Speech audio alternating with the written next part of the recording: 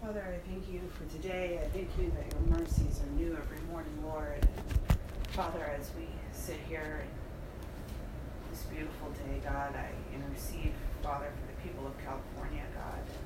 And Father, even now, as hospitals are being evacuated, Father, I just pray in the name of Jesus, Father, that your hand of mercy would be upon that state, Father, that you would stop the fires, Lord, that you would contain them, Father, that the innocent would be protected, Father. And Father, that we thank you that you are greater than this fire, Lord. And so, Father, we thank you that you are sovereign over all things and that you are sovereign over this. And we just pray against fear and terror there, Lord. And Father, I thank you that we have freedom to worship you, God. And we also pray, Father, and intercede for those who don't have the freedom to worship you, Lord.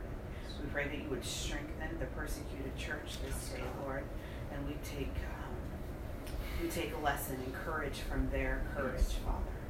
And we thank you that even as your word is persecuted, Father, that it goes forth even stronger and that your word never comes back void, Father. And we thank you for that return today, Lord.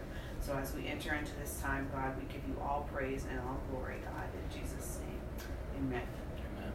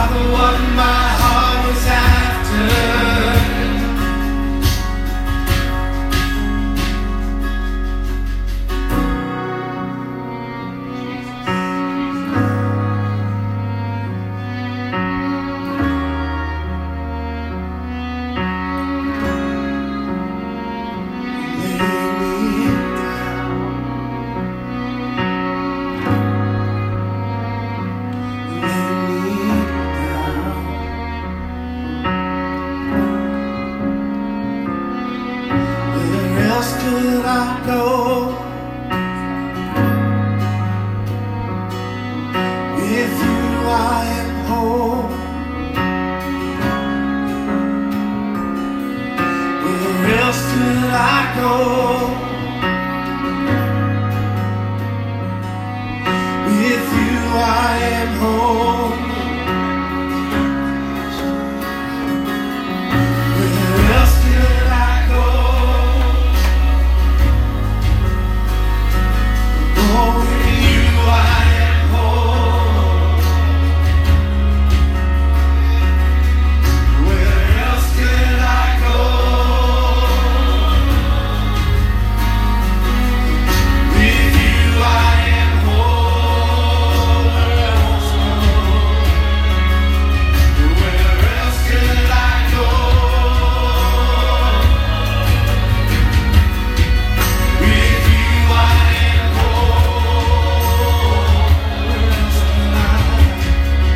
Where else could I go? With you I am home. You lay me down in the greenest of pastures,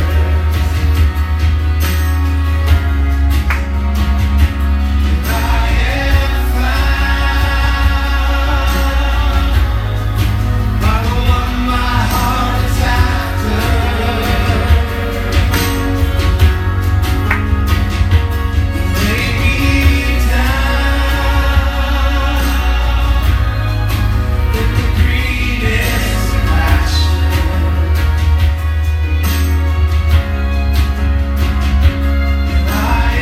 You lay me down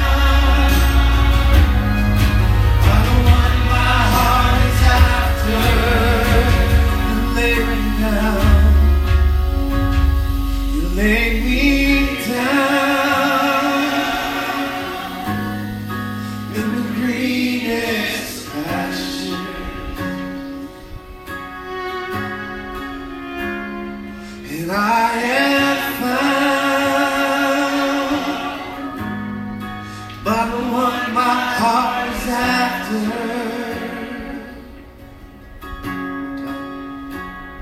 You lay me down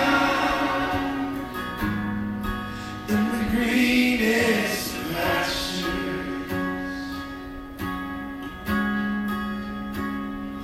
and I am found by the one my heart is after.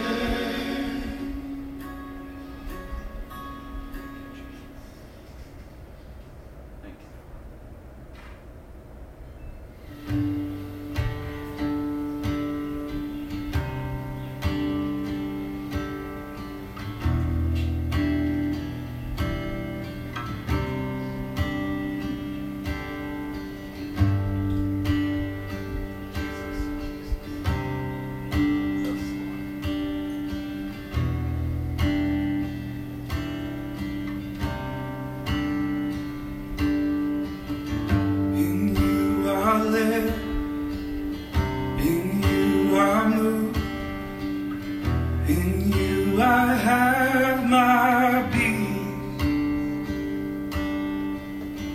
In you I live, in you I move, in you I have my being. Reaching out to find you with open eyes to see. I cannot live without your love.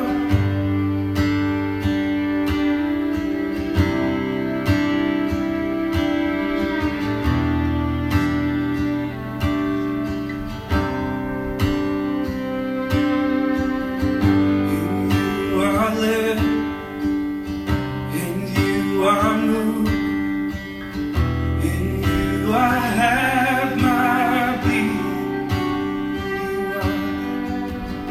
In you I live, in you I move, in you I have my being.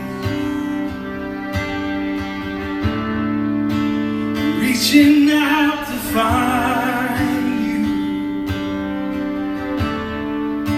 with open eyes to see. Can I live without your love? Can I live without your love?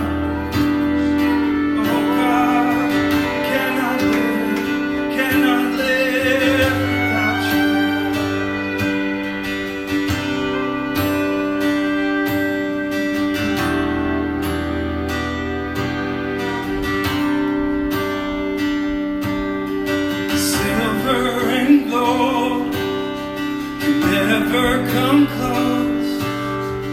I trade it all for you. Silver and gold never come close. I trade it all for you. Silver and gold, silver and gold never come close. Trade it all for you. Silver and gold never come close. I trade it all for you. 'Cause you are my everything. All I ever need is you.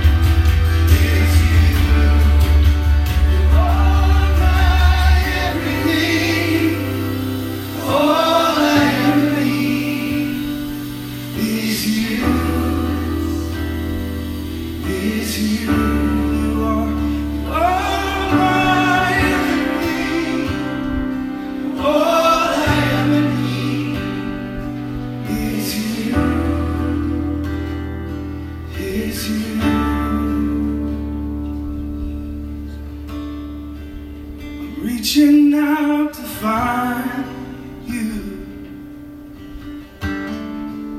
with open eyes to see.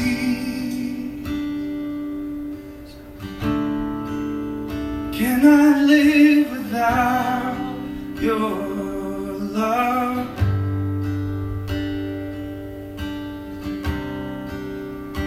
Can I live without your love? Can I live without your love? Can I live without your love? 'Cause Father, I need you. Oh, Father, I need you. Every breath I breathe, I'm reminded I need you. I need you. Oh, I need you. The moment of my day, I need you. I need you. Oh, Father, I need you more and more. Yes, I need you. Can I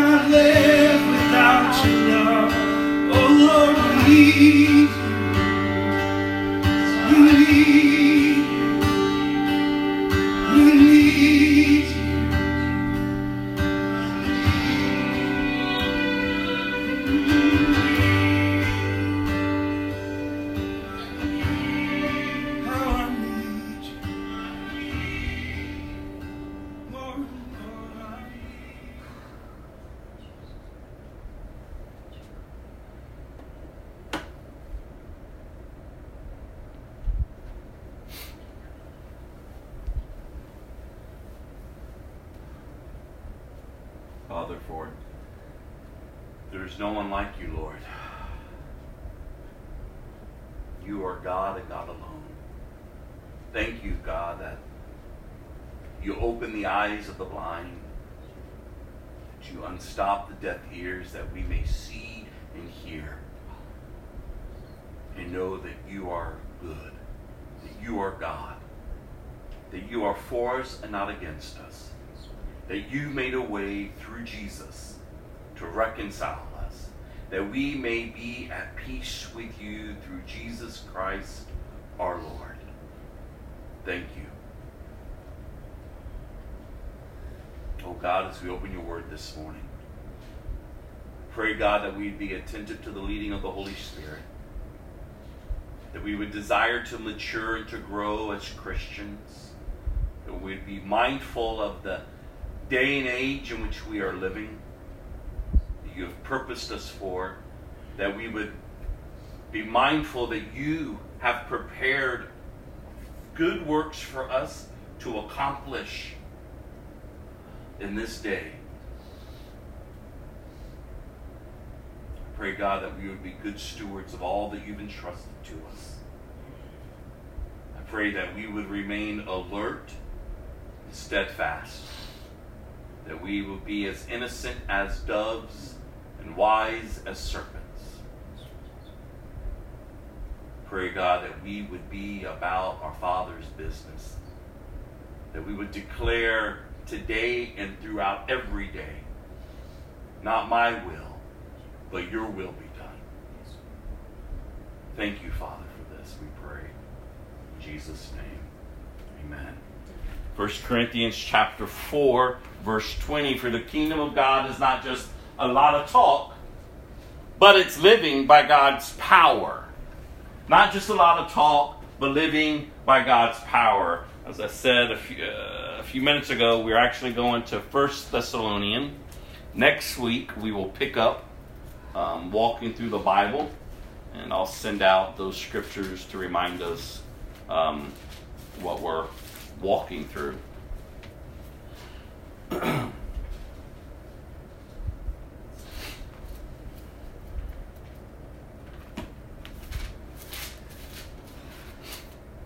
First Thessalonians, and before we open this up, we're actually going to read through 1 Thessalonians and 2 Thessalonians.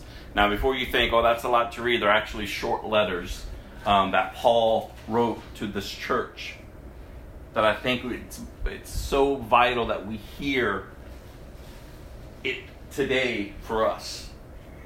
As it was meant for them, it is the living word of God. Paul was inspired by the Holy Spirit to write this. So it's the living word of God.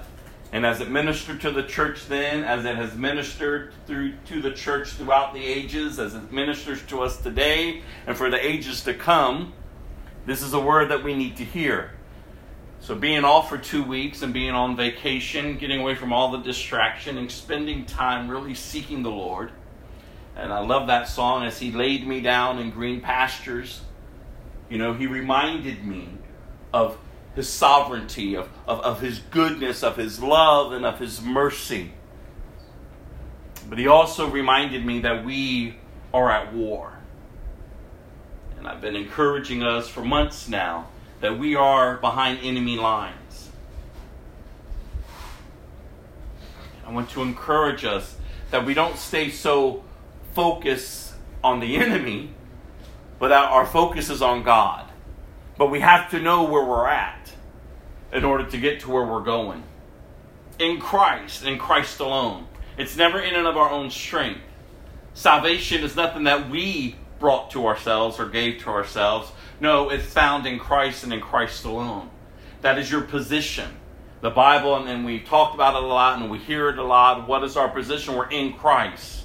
We're seated with Christ in the heavenlies. We're living out of a place of victory. Not longing for victory. No, we are already victorious in Christ. So it's a change of mindset. It's knowing that you've been born again of a new identity and walking in the newness of life and the wholeness of life, but remembering you're behind enemy lines. The world is going to hate you. Because it hates Christ. It hates Christ. I mean, when you recognize, and we talk a lot about it here, I talk a lot about it, not to glamorize it, but the reality of it. The importance of knowing who Christ is and who you are in Him in order to remain upright in a crooked world. This world is getting darker. And it has to. And as I've been kind of seeking the Lord and praying through and just kind of meditating upon His goodness and upon prophecy over these past 2 weeks and the return of Christ, like leading up to His return, the world is going to get chaotic. This world is not our home. And so to continue to preach to the church to where they're comfortable in this world is an error. We need to preach to the church and to the lost upon the return of our God in hopes that people would be saved, and in through them coming to Christ and being saved, that they would mature and that they would grow, that they would be discipled and be about our Father's business in order to accomplish His purpose, for His kingdom, for His glory, by His power, to advance the kingdom of God, to radically go forth each and every single day preaching the gospel. The good news of Jesus, the hope in a darkened world. Not that we would remain in this world, because this world is not our home, but there is a way out of it. And His name is Jesus. His name is Jesus. There is a way out. And I just keep encouraging us. I mean, look at what's happening. I mean, it's crazy. The level of the occult, the level of perversion. I mean, things are so twisted now. Who would have ever thought that we would be seeing a commercial where now it's promoted that guys are having periods? Where would we ever get to where now women are no longer admired as being women? Because now a man can be a woman. Men are being transitioning into women. Women are transitioning into men. There's no identity of how God created man and woman. It is trying to be stripped from society. Perversion is at its utmost highest, and it's only going to get worse. Marriage is not even honored anymore. Everyone is just giving themselves to anything and everything and anyone and everyone. There's no standard of wholeness, of righteousness in the church. We know how the world is going to live, but we're finding it in the church. And something is wrong when we have adapted ourselves to the culture around us, because that's not how the church is to be. And yet then we want to point our fingers at them when we actually should be pointing it at ourselves. Like we are to be a people who are set apart for His purpose, for such a time as this, to be able to boldly declare God's truth. I mean, I just read a report yesterday where people are being, overseas in Europe, where people are being arrested if they tell their testimony that they were once gay and now they're Christians. Their licenses are being removed from them. They're spending time in jail. They're losing their livelihood, all because they announced their faith in Jesus. I mean, we're reading reports where people are, and pastors and Christians are being persecuted at the highest level ever for just sharing the good news of Jesus. Like people are looked upon even in our nation as the tide is rising up. That if you're declaring the goodness of Jesus, the wholeness, the truth of Jesus, you're looked at as something is wrong with you. I read a thing this morning where the pastor was encouraging people to memorize the Bible. He says, because the days are coming when the Bible is going to be stripped from us. And he's talking about America. That when you look at the church and you look at how society is looking at the church, they see us as their number one enemy. They want to silence us. But we're not to be silent. We're to be bold. We're to live upright. We're to declare the truth. We're not to partake. We're not to go along with. Because remember, as I've been encouraging us, we need to care more about people's eternity than we are their temporalness of life. Their eternities. Are they in Christ or are they separated from Him? It's only two options. And we need to care, especially if we're Christians. We need to care. We need to love. We need to serve as Christ loves them and as He serves them. And then, and the same thing, and the same understanding as that, we're to uphold truth to those who are saying that they're Christians.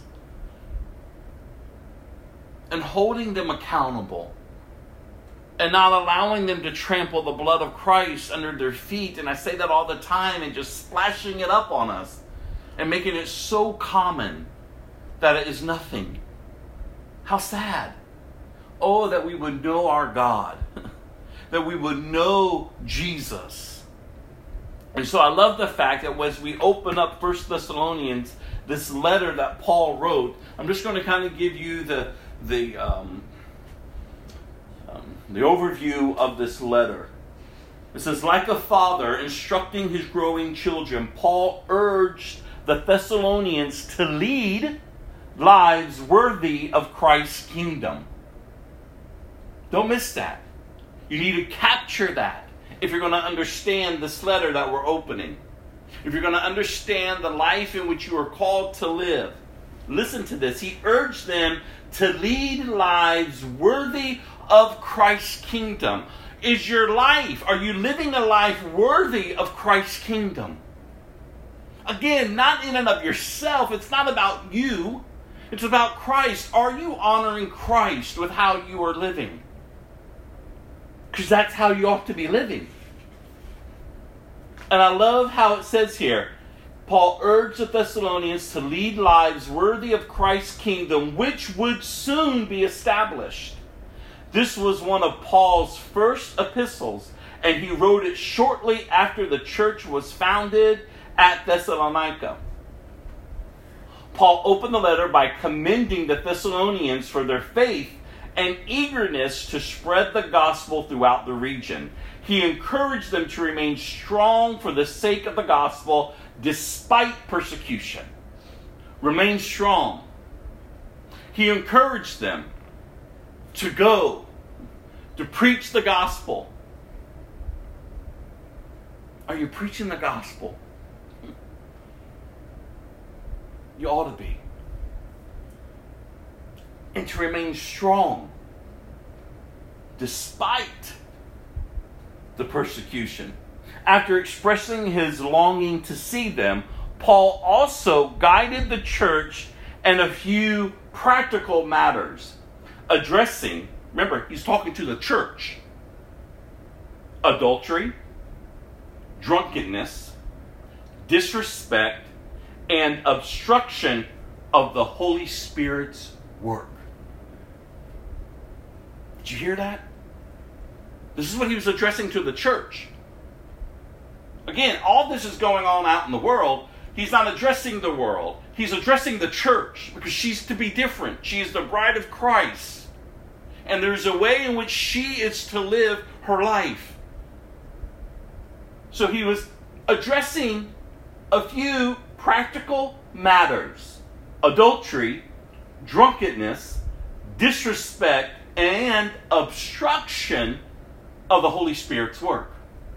Paul corrected these believers while affirming his love for them. Some believers whose relatives had died needed comfort and reassurance that their relatives would also be included in the kingdom. So Paul's discussion about Christ's return also encouraged the believers, listen to this, to live in constant hope. That's why I always say, when you hear me say it's getting darker out there, and you say, well, where's hope in that? Look up. Because he's the light, and he's called us into his light, and now we are to be the light shining bright in the midst of darkness. As the world is growing darker, we should be growing brighter because we have this constant hope that Jesus is returning.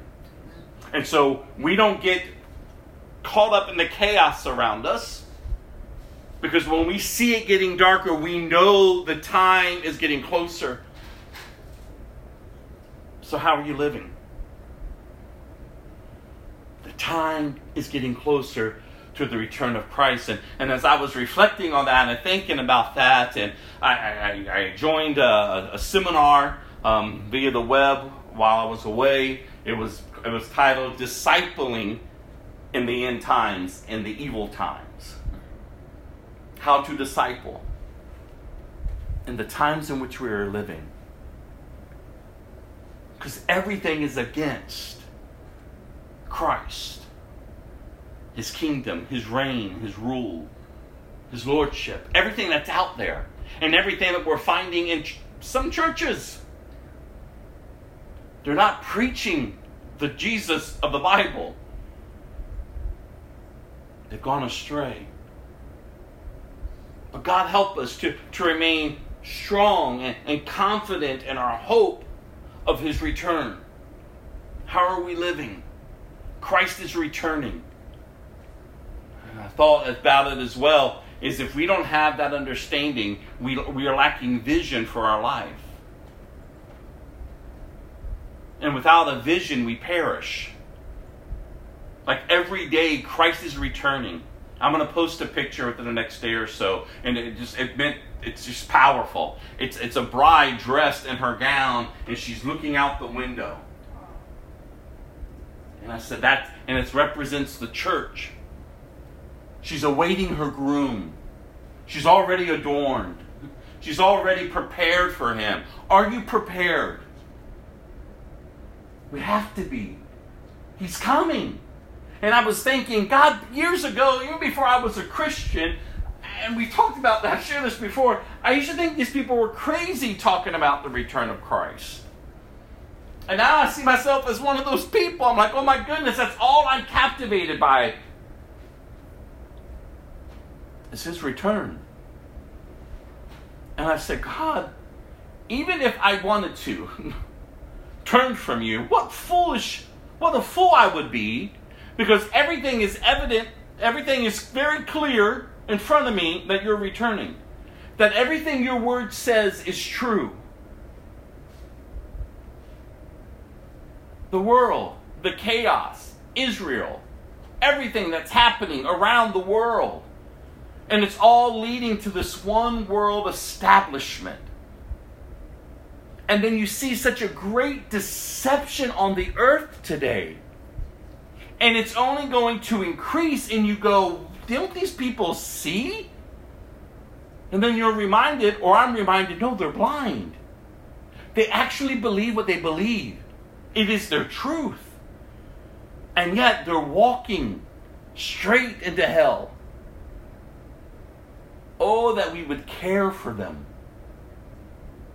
To be bold with our witness, to declare the gospel, no matter how they respond to us, that we will boldly tell others and encourage others to turn to Christ. Paul opens up. This letter is from Paul, Silas, and Timothy. We are writing to the church in Thessalonica, to you who belong to God, the Father, and the Lord Jesus Christ. May God give you grace and peace. We always thank God for all of you, and we pray for you constantly, As we pray to our God and Father about you, we think of your faithful work, your loving deeds, and the enduring hope you have because of our Lord Jesus Christ. And when you read this, can this be said of you? Because it ought to be. And it's not that you beat yourself up and you say, oh, I'm a bad Christian, because then you're just looking at yourself. And self has no room in the Christian life. You're to deny yourself. You're to pick up the cross and you're to follow him. What is stated about this church should be able to be stated about your life. That others see that you are a faithful worker for the kingdom. That they see your loving deeds and the enduring hope you have because of your Lord Jesus Christ. He goes on, we know, dear brothers and sisters, that God loves you and has chosen you to be his own people. And so you can underline that, you can highlight that, because that's something that is always brought to the forefront of our gatherings, is the purpose. What is God's purpose? That he will have a people that he will call his own, and in return they will call him their God. And look, here's a great reminder here for us in the scripture. God loves you and has chosen you to be his own people. For when we brought you the good news, it was not only with words, but also with power. And that ties in with our scripture for the year, 1 Corinthians chapter 4, verse 20. It's just not about a lot of words, but it's about living through God's power. So we're just not saying a lot of words to people and have nothing to back it up. Because if you're sharing the gospel, if you're truly a Christian, it's going to be evident in your lifestyle. It's just not going to be a lot of words and no life to back it up. That's why we have to be mindful of those that were around that are calling themselves Christians and not living like one. They are tarnishing the name of Christ. And they're a tool of the enemy. The enemy is working overtime to pervert the word of God and to pervert the lives of people. So that when they're saying they're a Christian or they're talking about Christ and they have no evidence of transformation or a new birth within them, people look and say, well, then what good is Christ? Because you're no different than me. But people ought to see a change. They ought to be desiring of what hope they see in you. What is it that's different about you? How can you continue to persevere and to love and to serve? How can you continue to face the challenges that you're facing and yet get up every day rejoicing? Because of Christ. I once knew you this way, but now I see you this way. What is it? No, it's who is it? It's Christ. These people were changed. And Paul is addressing this and thanking God for this. It says here in verse 5, for when he brought you the good news, or for when we brought you the good news, it was not only with words, but also with power. For the Holy Spirit gave you full assurance that what we said was true, and you know our concern for you from the way we lived when we were with you. So you received the message with joy from the Holy Spirit in spite of the severe suffering it brought you. See, Paul, Silas, and Timothy, these Christians lived their lives out before the people. The lives of these people were impacted not because of these men, but because of the Holy Spirit. It's the Holy Spirit's work that brings forth salvation. As we are serving Christ, as we're serving others, as we're declaring the good news of Jesus, it's not you that transformed the lives of people. It's the Holy Spirit. You just be about your Father's business, to sow and to water. The Spirit will harvest. And when the harvest comes forth, they receive it, look at this, with joy in spite of severe suffering. I don't know when we think that the church has transitioned into a time on this earth where it's just going to be peace and joy and bountiful blessings. No, it's only going to get worse. And if they were cautioned here and they were persecuted here, well then by our lives and by this time and the times to come, it should be worse. It doesn't mean that God won't bless, that God won't care, that God won't provide. But when God blesses, when He provides, it is for His benefit, not yours. You're to give, you're to sow to the kingdom. You're to be kingdom-minded. Because this earth is not your home. So everything you say and everything you do it for the kingdom of God. And yet, what you hear preached a lot is your best life now. How you can obtain everything that you need in this life to be satisfied here and now. When all of this can go in an instant. And then what are you left with? But if you live with a kingdom mindset, if everything you say and do is for the purpose of benefiting His kingdom and advancing His kingdom, everything can be stripped from you. You still have a purpose to advance His kingdom. Rather you're rich, rather you're poor, rather you're up, rather you're down, rather you're healthy, rather you're sick. It doesn't matter rather you're in prison or rather you're free. It doesn't matter. It's the same purpose each and every single day to tell the good news about Jesus. And you're not moved by your circumstances. You're not moved by the tragedy and the chaos that's all around you. No, you're able to stand with the assurance and have joy in spite of all of it. In this way, he goes on, you imitated both us and the Lord. As a result, you have become an example to all the believers in Greece throughout both Macedonia and Achaia. And now the word of the Lord is ringing out from you to people everywhere. For wherever we go, we find people telling us about your faith in God. Look at what they're seeing. They're seeing that these people's lives are impacting others. And so when they're running into these others and they're sharing their testimony of how they found the people in this area, look what they're saying here. We're being told about your faith in God. We don't need, he goes on, we don't need to tell them about it. For they keep talking about the wonderful welcome you gave us and how you turned away from idols to serving the living and true God. And they speak of how you are looking forward to the coming of God's Son from heaven, Jesus, whom God raised from the dead. He is the one who has rescued us from the terrors of the coming judgment. This is Jesus, you all. How is your life impacting others?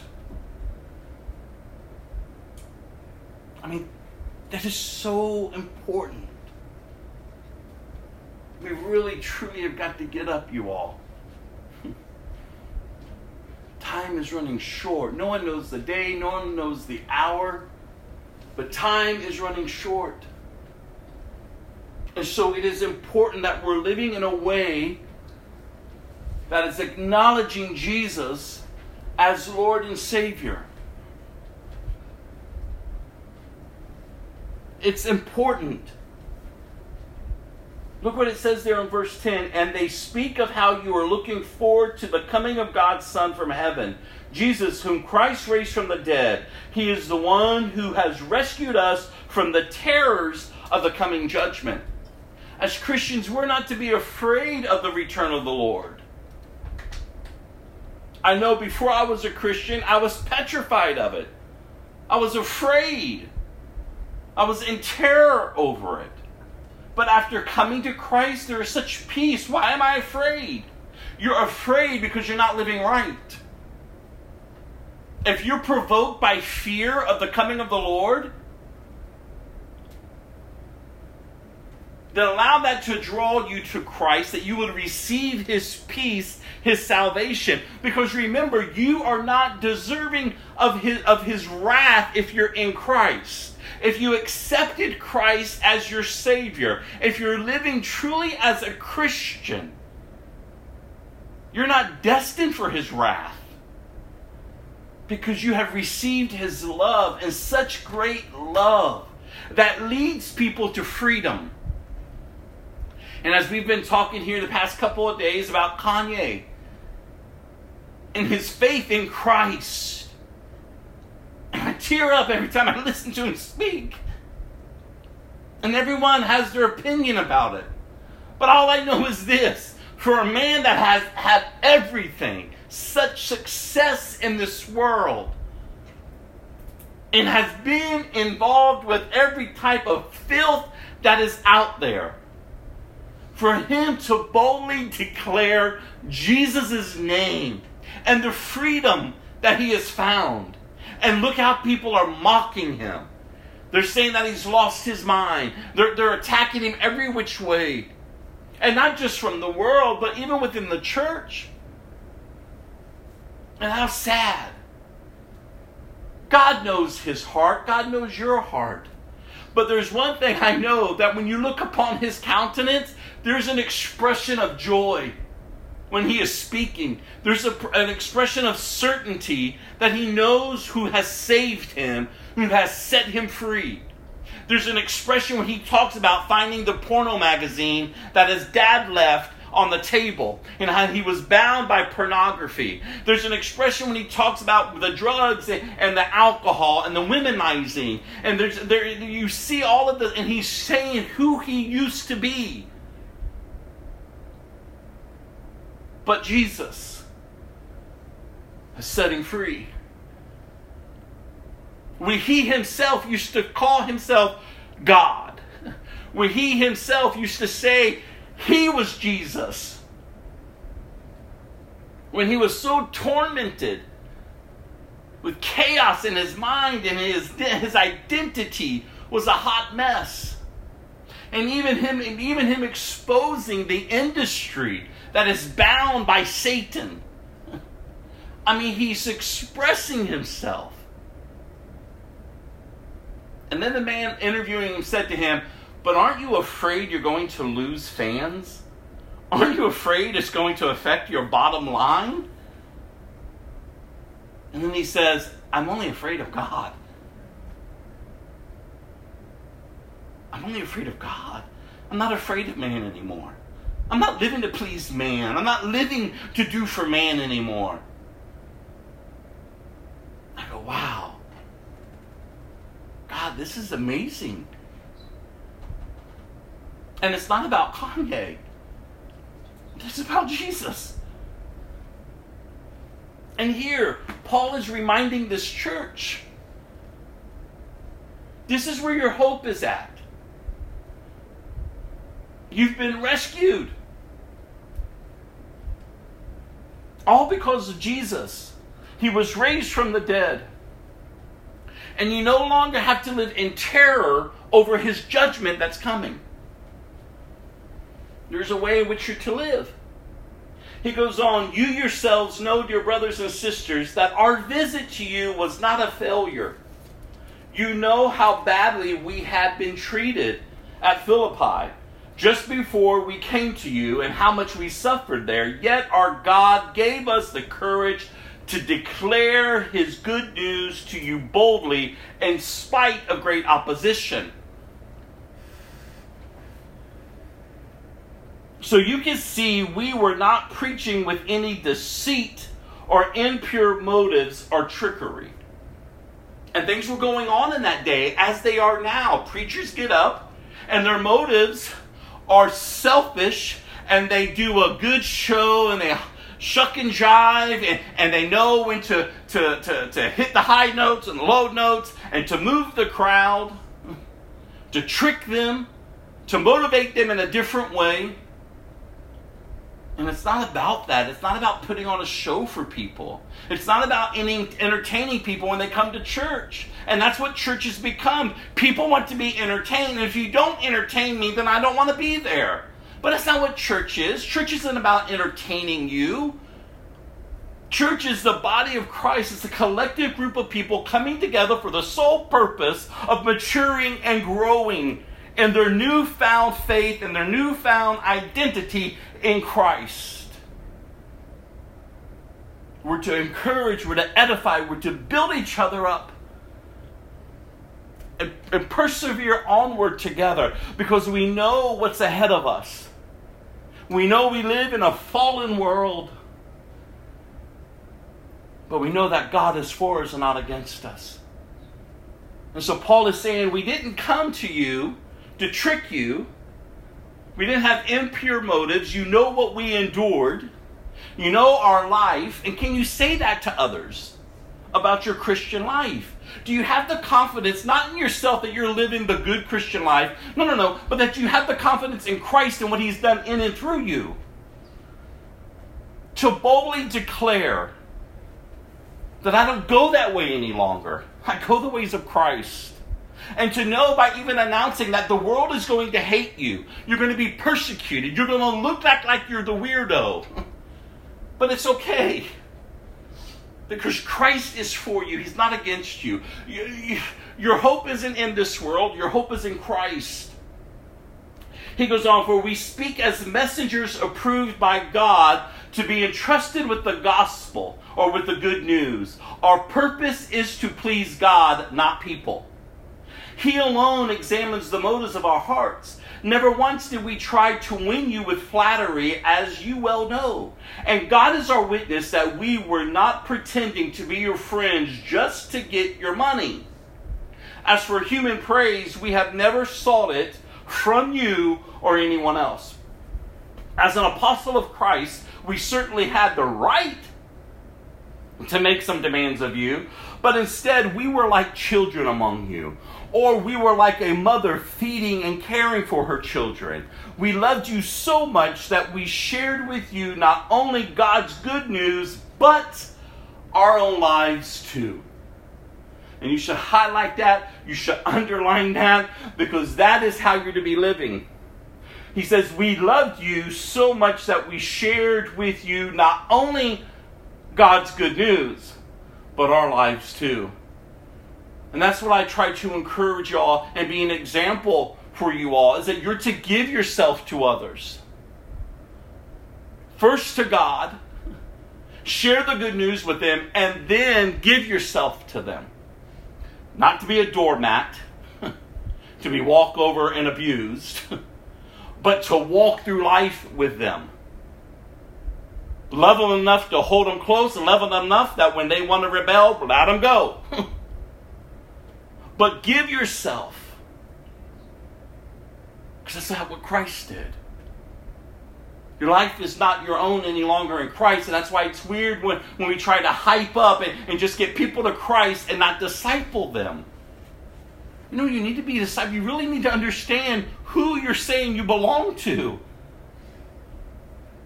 And what He has done for you and what He will continue to do in you until the day of His return. He goes on here, don't you remember, dear brothers and sisters, how hard we worked among you? Night and day we toiled to earn a living so that we would not be a burden to any of you as we preach God's good news to you. You yourselves are our witness, and so is God, that we were devout and honest and faultless toward all of you believers. And you know that we treated each of you as a father treats his own children. We pleaded with you, encouraged you, and urged you to live your lives in a way that God would consider worthy. Did you hear that? We pleaded with you. We encouraged you and urged you to live lives in a way that God would consider worthy. That's how you're to be living. That's how you're to be serving others. It's not just a one-shot deal. No, every time you have an opportunity, plead with them, encourage them, urge them to live lives that honors God. For he called you to share in his kingdom and glory. I love how he ends it there with that. With that thought. God called you to share in his kingdom and glory. Remember, God is not stiff-arming you. You're stiff-arming God. If you're not in Christ, if you haven't accepted him as a Christian, you're stiff-arming God, and you're the one telling God, you're not God. I'm going to live and do me. All along, God's arms are open to all who would come and accept this free gift of salvation, to no longer live for themselves, but to live for Christ, waiting for his eternal kingdom to come, and for eternity to live with God, you all. Why would we trade that for the filth and the things and the people of this world? No. You were called to share in his kingdom and his glory. This is what we're waiting for. This is why we get up each day behind enemy lines to press in and to persevere, to honor God with our lives, to share it with others. Therefore, we never stop thanking God that when you received his message from us, you didn't think of our words as mere human ideals.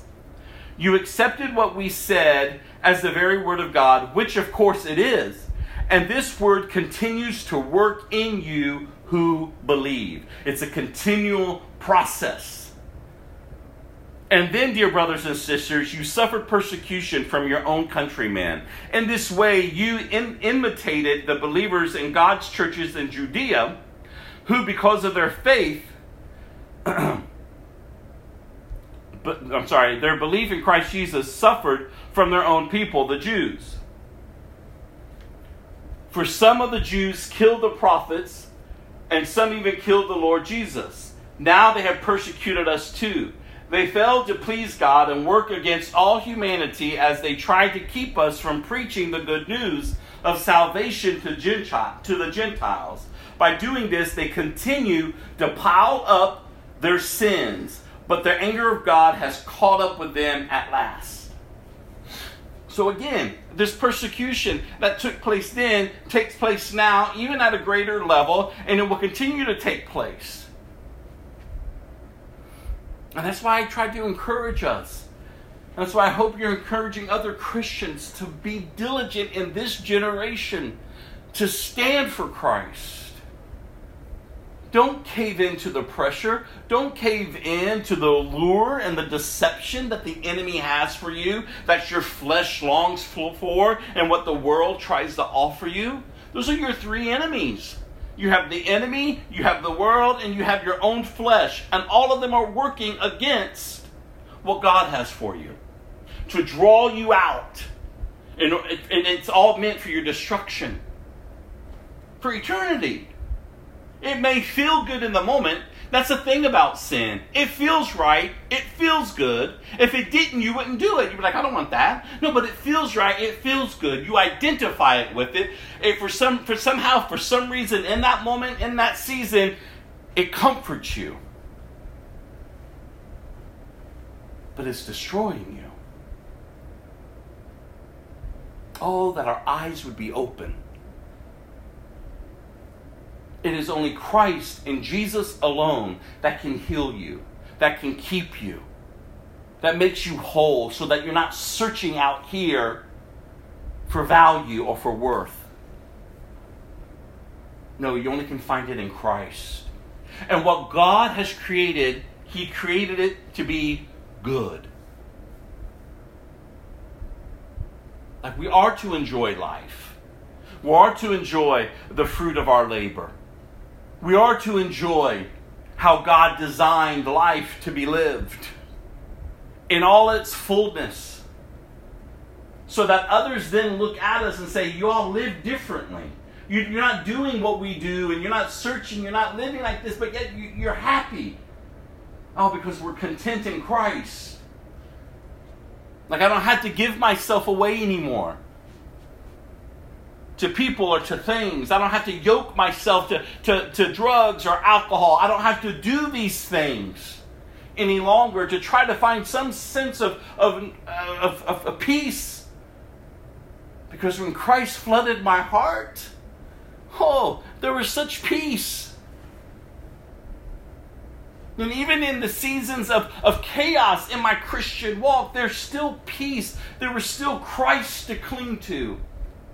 Even in times where I wanted to give up and turn back, Christ was there to remind me. He's there to remind you. Where are you going? What is back there? Look at me. Stay focused on me. I am your hope. I am your peace. I love you. I am your creator. You are mine. Oh, yes, God. Oh, the joy that we can have as Christians to live in a fallen world and to not go the ways of the world. That's the hope that we have in Christ. And He's reminding them of this.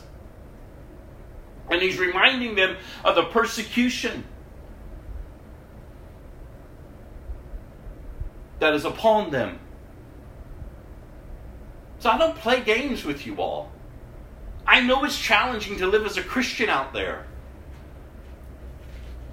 And it's going to get worse. As the days are approaching to His return, it's only going to get worse. And that's why we better be clinging to Christ and we're clinging to the church. Because everything out there is going to destroy you. But in Christ, you can get up. Remember in Genesis where it says, sin crouches at your door. Its desire is to master you, but you must master it. You must get up every day and know you have a purpose to live. Not for yourself, but for Christ. For His kingdom. For His glory. By His power. God, how can I love you and others better today than I did yesterday? How can I serve you and others better than I did yesterday? When we live self-absorbed lives, that's danger. There should be the flashing lights warning you. That's dangerous. When you're so caught up with yourself, that's dangerous. Because that's not where you belong. You have to learn, you have to be discipled, you have to grow in a way that you learn to deny yourself, to pick up your cross and to follow Him against all obstacles. You will endure, you will get through. He has you, He is for you, He is not against you. He loves you. You need to remind yourself. You need to get up every day. You need to let the enemy know, I know whom I belong to. And today you are not ruling my heart and you're not ruling my mind. Come against me as you will, and I will remind you how great His love is for me. And the seasons and the years that I lived in panic and anxiety and depression as a believer, that's how I spoke. That's what got me up, even though there's days I didn't want to get up. But come at me as you may. Like you're only out to destroy me. But let me remind you of the one who loves me. Are you reminding yourself? Are you testifying every single day? Because everything that you're giving yourself to out there is out for your destruction. And it's only found in Christ and in Christ alone. Your hope and your peace. When the addictions try to pull you back. One drink. One puff, one snort, one pill. When sex and perversion tries to rule your mind and your heart and pull you back, you need to be able to stand in the assurance that says, no, I don't need you to feel better. God created sex, and it is to be good, and it is to be honored as God has designed it between a husband and a wife. And apart from that, I'm not giving myself to it. Because what good is it? I'm not going to watch porn. I'm not going to look at dirty magazines. I'm not going to give myself to anyone and everyone just for a moment of pleasure. That doesn't do anything for you.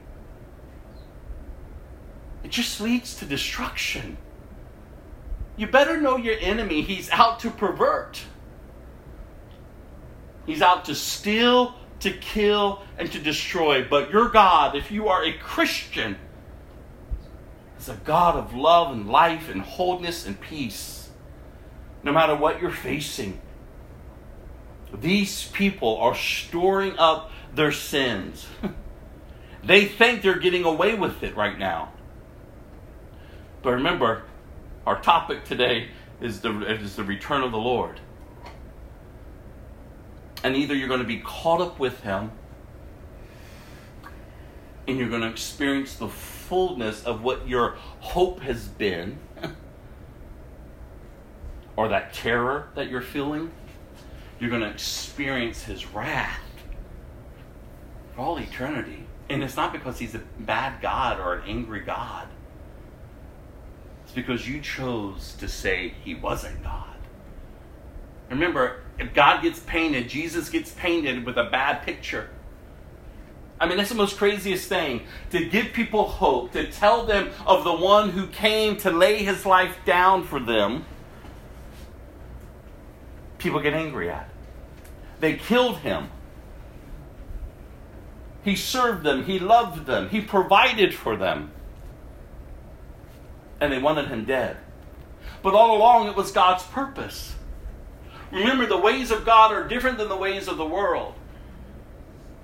Like, it doesn't make sense in our natural mind that the persecution of Christ, the persecution of the church, advances the kingdom of God. But it does, because remember what I've always told you. God's love is being revealed through it. No greater love than this, that one would lay down his life for his friends. Love is being displayed throughout all creation, as Christ laid down His body and as the church lays down hers. That's beautiful. You are an expression of His love to all creation every single day. That you lay your life down and you say, yes, Lord, not my will, but your will be done. And the world is going to hate you for it. But that's okay. The church is encouraged to remain joyful and hopeful in the midst of it. He goes on, dear brothers and sisters, after we separated from you for a little while, though our hearts never left you, we tried very hard to come back because of our intense longing to see you again. We wanted very much to come to you, and I, Paul, tried again and again, but Satan prevented us. After all, what gives us hope and joy and what gives us hope and joy and what will be our proud reward and crown as we stand before our Lord Jesus when He returns? It is you. Yes, you are our pride and joy. What benefit or what encouragement do you have as a Christian to see your faith multiplied in the lives of others? It's very discouraging to be a Christian. It can be. But you have to keep looking up. You have to keep looking up. You're not the only one. There's a lot of Christians throughout the earth getting up every day, living for Christ, going through discouragement. But what hope do we have? First, it's Christ and Christ alone. And then second is to see others living their life out in Christ. That's the joy. That's the hope. What will be our proud reward and crown as we stand before our Lord Jesus when He returns? It's you. It's you, he tells them. Finally, when we could stand it no longer, we decided to stay alone in Athens, and we sent Timothy to visit you. So yet though Satan was hindering them from coming back, they said, well, if we all can't go, one will go. There's always a way around the enemy and his tricks and his plans. Remember, he's out to hinder the advancement of God's kingdom. But he can't. There's always a way around. And so Timothy was sent to visit them. He is our brother and God's co-worker in proclaiming the good news of Christ. We sent him, listen to why they were being sent, or he was being sent, to strengthen you, to encourage you in your faith, and to keep you from being shaken by the troubles you were going through. Did you hear that? You understand the importance of what it means to continue to encourage believers. The enemy was keeping them from getting to them. But Timothy got through. And his sole purpose was to encourage these believers. And that they would not be shaken by the troubles they were going through. But I love how he goes on here. But you know that we are destined for such troubles. Notice how he didn't paint them this picture of your best life now. No, he says you are destined for trouble. Even while we were with you, we warned you that troubles would soon come, and they did, as you well know. That is why, when I could bear it no longer, I sent Timothy to find out whether your faith was still strong. Paul needed to know about this church and how she was doing. He couldn't get to her, but Timothy could. And his sole purpose was that he needed to know whether their faith was still strong. He says, I was afraid that the tempter had gotten the best of you and that our work had been useless. But now Timothy has just returned, bringing us good news about your faith and love. He reports that you always remember our visit with joy and that you want to see us as much as we want to see you. So we have been greatly encouraged in the midst of our troubles and suffering, dear brothers and sisters, because you have remained strong in your faith. It gives us new life to know that you are standing firm in the Lord. I'm telling you, that's what brings such encouragement to preachers, to other Christians who are discipling other people. And every one of you should be discipling people. It's to see that your labor was not in vain, that their lives have been impacted, and that they're living for Christ and they're standing firm in the faith. He goes on, how we thank God for you. Because of you, we have great joy as we enter God's presence. Night and day we pray earnestly for you, asking God to let us see you again to fill the gaps in your faith. May God our Father and our Lord Jesus bring us to you very soon. And may the Lord make your love for one another and for all people grow and overflow, just as our love for you overflows.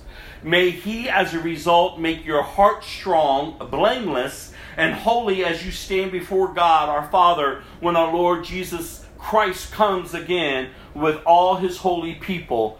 Amen. Again, He's making them look onward to that hope of Christ's return. And he goes on, finally, dear brothers and sisters, we urge you in the name of the Lord to live in a way that pleases God, as we have taught you. You live this way already, and we encourage you to do so even more. For you remember what we taught you by the authority of our Lord Jesus. God's will is for you to be holy, so stay away from all sexual sin. Then each of you will control his own body and live in holiness and honor, not in lustful passions like the pagans who do not know God and His ways. Remember, when I opened up this letter to you, one of his reasons of writing was to correct the church and how she was living. He was dealing with the adultery that was going on in the church. He was dealing with the drunkenness that was going on in the church. He was dealing with their issues of sin.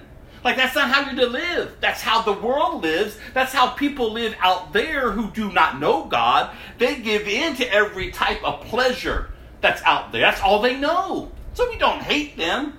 No, we have compassion because we were once there. We know what it's like to be a slave to it. But now that you're a free person, you can't help but to announce freedom in Christ. And so he's reminding them, that is not how you're to be living. He goes on, never harm or cheat a fellow believer in this manner by violating his wife. For the Lord avenges all such sins, and we have solemnly warned you before. God has called us to live holy lives, not impure lives. Therefore, anyone who refuses to live by these rules is not disobeying human teachings, but is rejecting God, who gives us His Holy Spirit, or who gives His Holy Spirit to you. A lot of people think it's man who's made all these rules. And they're resisting. They think they're resisting man's rules. But they're not. They're resisting God. God has set up this standard, this way of living, not to keep you from fun, but to allow you to be free, to experience the fullness of life, not to keep you from life. He's the author of life. He knows the way in which you are to be living. And His ways are good, you all. And Paul is reminding them of this. He goes on, but we don't need to write to you about the importance of loving each other, for God Himself has taught you to love one another. Indeed, you already show your love for all the believers throughout Macedonia. Even so, dear brothers and sisters, we urge you to love them even more. I love that. Are you loving others? Especially in the body of Christ. You should be loving others. And you should be asking that your love would even increase for others. Yes, you love the lost and you have compassion on them, but the love for the body of Christ should be developing in you daily. How can I serve the church? How can I love her even more? How can I disciple and encourage others to remain strong in their faith? And now, dear brothers and sisters, we want you to know what will happen to the believers who have died. Because remember, these believers in this church, they were having some concerns about their families who were believers, not unbelievers, but believers who have already died. He says, so you will not grieve like people who have no hope. Understand that. If a believer passes, we have hope that we will see them again. And you say, but what about an unbeliever? You're not going to see them. And I know the church nowadays, which isn't really the church at all, they like to establish the fact that everyone's in heaven.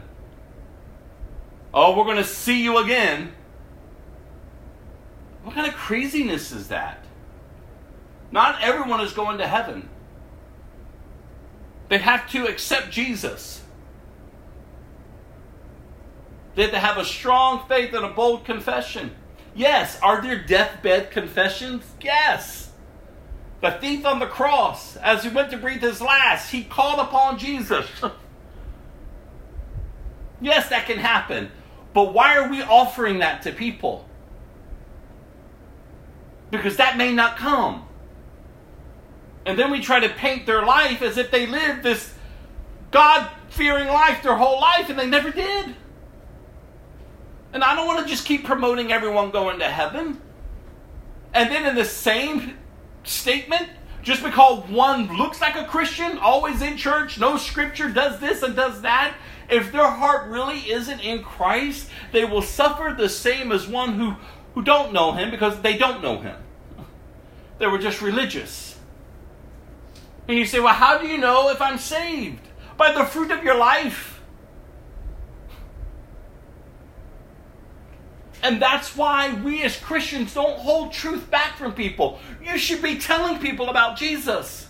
You should be encouraging them to come to faith in Christ. Because if you're in Christ, you've been born again, you are sealed by the Holy Spirit, so that when He does return, you are caught up with Him. This is the hope that we have. You can live with the assurance that you're saved, but not because of your works, but because of Christ. These believers were concerned. They were starting to doubt. They didn't understand. And He's reminding them. So you will not grieve like people who have no hope. You have hope. That's why it's so important that the church collectively is living out her faith. Because we have hope. We have hope. We don't mourn like the world mourns.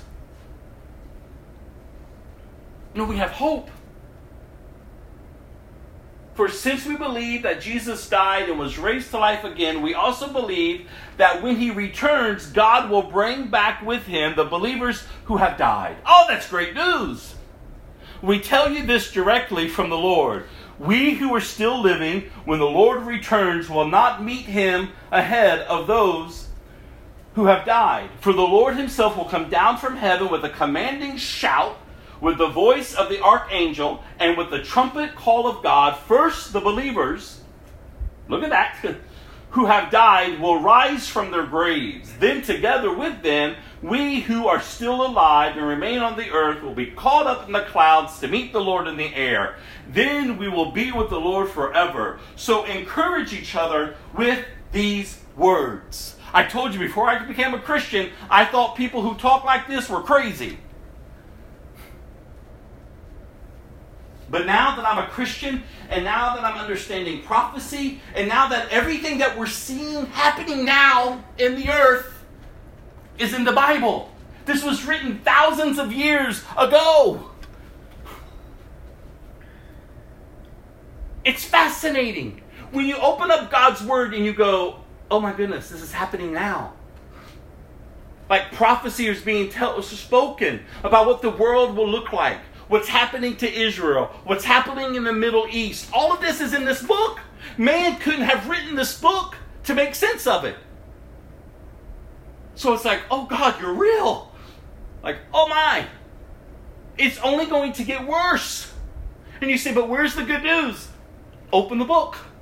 Jesus, from the beginning of time, from the Garden of Eden until the eastern sky splits and he returns, it's all about him and his love for his creation and for those who would come to the saving knowledge of Jesus Christ. God, I am not good enough to fix myself. God, I need you. And even in days in which, God, I am not in and of myself in the right mind, I can still trust in you because it's all about you and what you've accomplished. This is the hope of the resurrection that we have.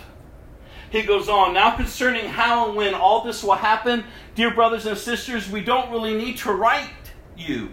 For you know quite well that the day of the Lord's return will come unexpectedly, like a thief of the night. When people are saying everything is peaceful and secure, then disaster will fall on them as suddenly as a pregnant woman's labor pain begins, and there will be no escape.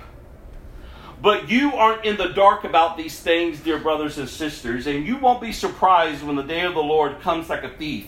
For listen to this. For you are all children of light and of the day. We don't belong to the darkness and night. So be on your guard, not asleep like the others. Stay alert and be clear-hearted or clear-headed. Night is a time when people sleep and drinkers get drunk. But let us who live in the light be clear-headed, protected by the armor of faith and love, and wearing as our helmet the confidence of our salvation. For God chose to save us through our Lord Jesus Christ, not to pour out his anger on us. Christ died for us so that whether we are dead or alive, when he returns, we can live with him forever. So encourage each other and build each other up just as you already are doing. To encourage others, to love others, reminding them, especially if they're Christians, that they are of the light, they are of Christ. And if they're not, share the gospel, share the good news with them. We don't hate the world. We don't hate those who aren't Christians. No, we love them. We have compassion. But we're not to withhold from them the good news that we have to share with them. Remember, the enemy's working overtime to pervert the things of God. He knows his time is up soon. And he's perverting truth to distort the truth, just as he did in the beginning when he approached Eve. Remember, his purpose is to steal, to kill, and to destroy. He goes on, dear brothers and sisters, honor those who are your leaders in the Lord's work. They work hard among you and give you spiritual guidance. Show them great respect and wholehearted love because of their work, and live peacefully with each other. Brothers and sisters, we urge you to warn those who are lazy, encourage those who are timid, take tender care of those who are weak, be patient with everyone. See that no one pays back evil for evil, but always try to do good to each other and to all people. Always be joyful. Never stop praying. Be thankful in all circumstances, for this is God's will for you who belong to Christ Jesus. Do not stifle the Holy Spirit. Do not scoff at prophecies, but test everything that is said. Hold on to what is good. Stay away from every kind of evil. Now may the God of peace make you holy in every way, and may your whole spirit and soul and body be kept blameless until our Lord Jesus Christ returns again. God will make this happen, for he who calls you is faithful. Dear brothers and sisters, pray for us. Greet all the brothers and sisters with a sacred kiss. I command you in the name of the Lord to read this letter to all the brothers and sisters. May the grace of our Lord Jesus Christ be with you. Wow. He's instructing the church. Remember who you are, whom you belong to, and remember he's coming back. Stay bold in your witness and confident in your hope. Are you bold in your witness? Are you confident in your hope today? If not, draw close to him. Call upon the name of Jesus. Have the assurance of who he is. Look forward to the day of his return. I don't let the chaos any longer consume me. I see the chaos that's out there, and it challenges me to even be more of a witness to others. To love him. To honor him. We're going to close real quick in 2 Thessalonians. It's a little short letter. It's part 2. He had to write them again in order to clarify the things that he just said. Listen to, and I'll give you the introduction of this. Good communication is essential for understanding one another's thoughts. Often the message we receive is not the message the other person intended to send. This is what happened with Paul's first letter to the Thessalonians. In his first letter, Paul had explained that Christ could return at any moment.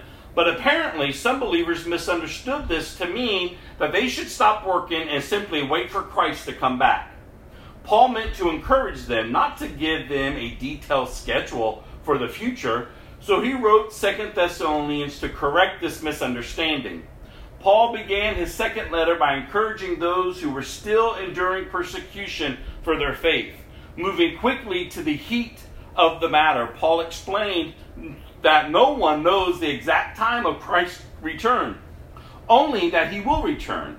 He explained that this great day of judgment would not take them by surprise, but would be preceded by a series of recognizable events. Therefore, in light of Christ's sure return, Christians should lead lives that are above reproach.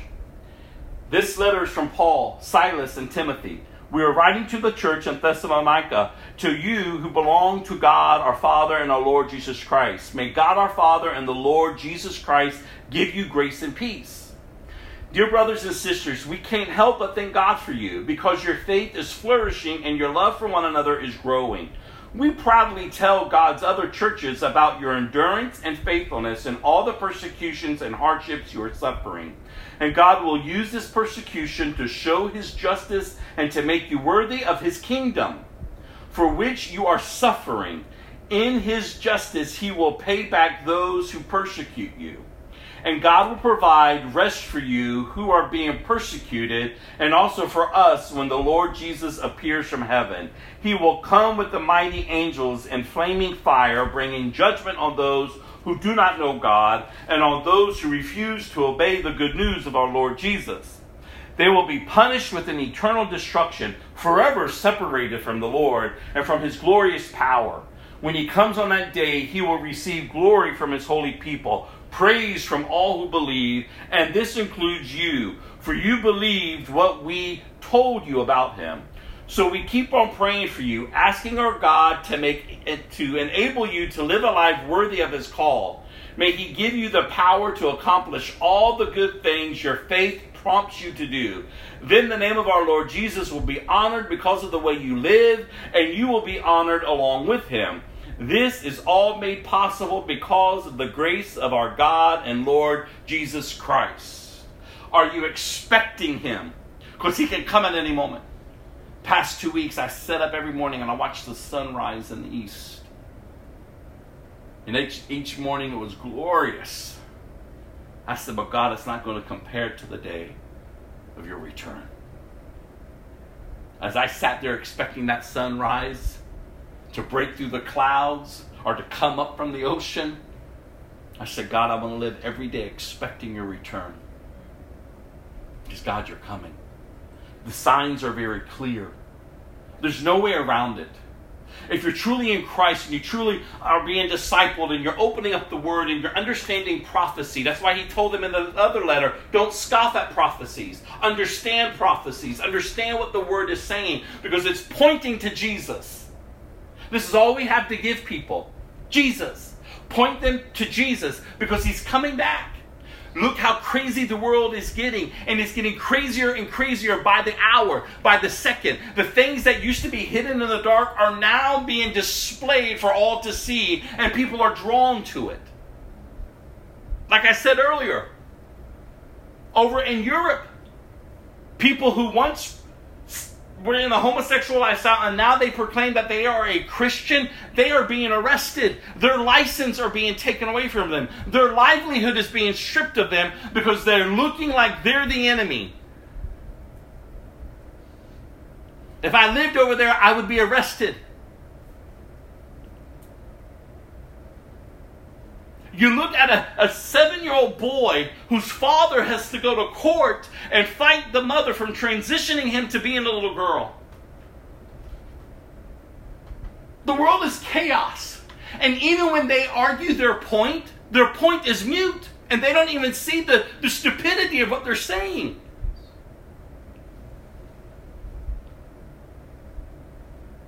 This is the age in which we're living. Where drugs are on the increase, where the occult is on the increase, where darkness is running amok, violence is at an increase like we've never seen it before. Sex is every which way. Sex trafficking is increasing. Chaos is brewing. The world is unstable. But Jesus. This is the good news, you all. How can we get up every day? No, you're not to fear the world. No, you're not to fear of what's coming. That should prompt you to live right. To live for Jesus, to tell others about Jesus. I mean, you can even just look at our own political issues going on in America. We have a party who is trying to oust the president behind closed doors.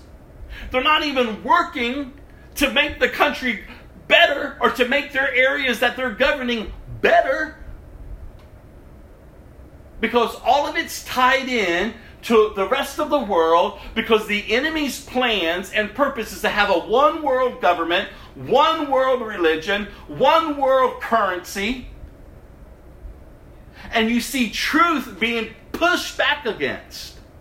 Oh, the church better wake up and say, wait a minute, we're living. Like if there's any other days that has been upon the earth, I mean, this church was years ago, and they were being instructed to look, he's coming. We don't know the day and the hour when he's coming, but we can surely recognize the times and the signs that the Bible gives us. We don't have time to play games and to be entertained. No, it's time to get grounded and rooted in Christ, because our home is being prepared for us. He's preparing a place for us and for eternity, and I want all of you there. In eternity, I want to share in the joy and the hope in Christ with you now and then. I want us all to look up and to look forward to his return. And I want us all sharing the good news with everyone else. He goes on, now, dear brothers and sisters, let us clarify some things about the coming of our Lord Jesus Christ and how we will be gathered to meet him. Don't be so easily shaken or alarmed by those who say that the day of the Lord has already begun. Don't believe them, even if they claim to have a spiritual vision, a revelation, or a letter supposedly from us. Don't be fooled by what they say, for that day will not come until there is a great rebellion against God, and the man of lawlessness is revealed, the one who brings destruction. He will exalt himself and defy everything that people call God and every object of worship. He will even sit in the temple of God, claiming that he himself as God is God. The Antichrist. There's going to come a figure on this earth who's going to do such things. And you say, well, he's going to place himself in the temple, but there isn't a temple. But keep your eye on Israel. The temple's going to be built again. And when we start seeing these things come together, we know what it's pointing to. And people are crazy. There are already some people who say Christ has already came. In fact, when I was in seminary, it broke out that night in class that the professor, and he brought in his church, who decides to tell the rest of us that Jesus already came. And we were all looking at them, and I remember other people started arguing. I remember sitting there just going, what? Of course I left. I didn't stay. But it's amazing how people can twist the things of God for their benefit. How the enemy perverts the word of God in order to gain ground.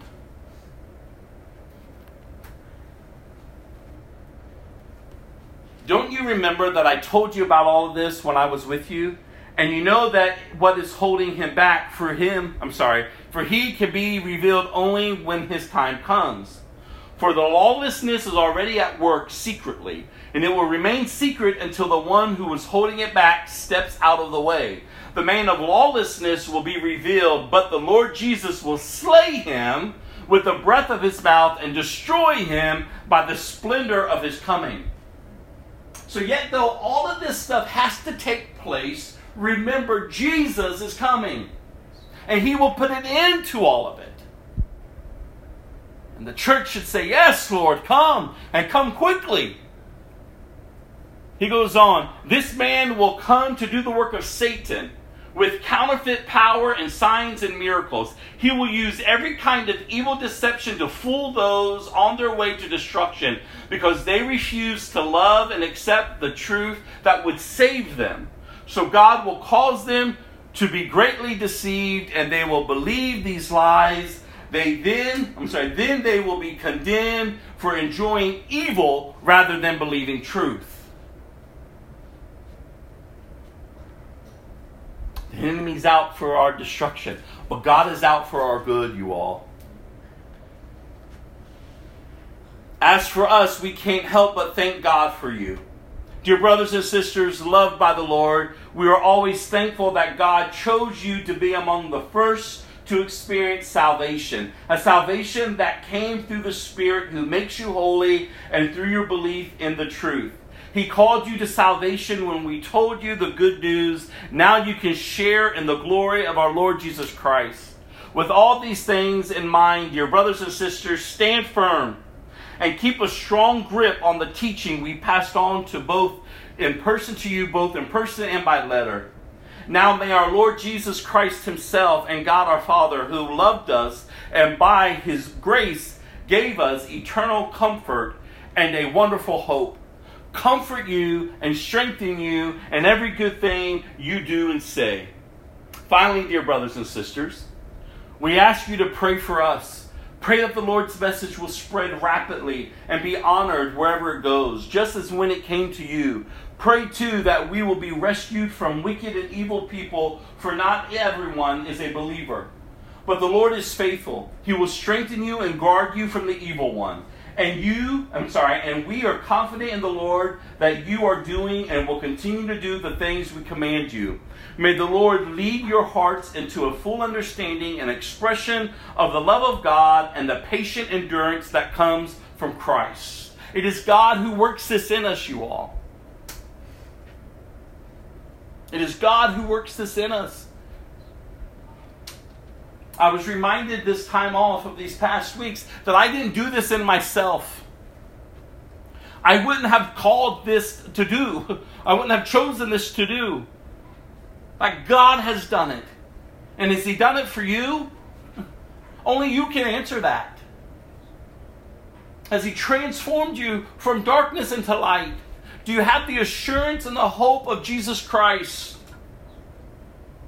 Of His kingdom, of eternity with Him? Are you about your Father's business? Are you sharing the good news? You ought to be.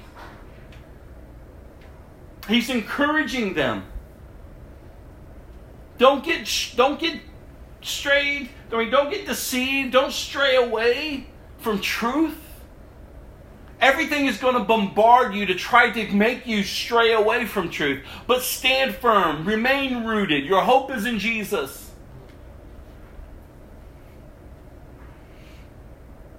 And now, dear brothers and sisters, we give you this command in the name of our Lord Jesus Christ. Stay away from all believers who live idle lives and don't follow the tradition they received from us. For you know that you ought to imitate us. We were not idle when we were with you. We never accepted food from anyone without paying for it. We worked hard day and night so we would not be a burden to any of you. We certainly had the right to ask you to feed us, but we wanted to give you an example to follow. I love that. They had a right to ask, but they knew that setting the example was more important, so that these believers will learn how to live. Even while we were with you, we gave you this command: those unwilling to work will not get to eat. Believers are to be productive people. We're not just to be sitting on the sidelines. We're to be productive. We're called to work, and everything that we do as unto God. You work as unto God, not as unto man. Yet, he says, we hear that some of you are living idle lives, refusing to work and meddling in other people's business. We command such people and urge them in the name of the Lord Jesus Christ to settle down and to work to earn their own living. As for the rest of you, dear brothers and sisters, never get tired of doing good. Take note of those who refuse to obey what we say in this letter. Listen to what he says to them. Take note of those who are walking in disobedience. Stay away from them so they will be ashamed. And so again, we see a command in Scripture that we're not to stay away from those who are lost, but within the church, those who are saying they are Christians, who deny God's power, who are living idle lives and meddling lives, we're to have nothing to do with.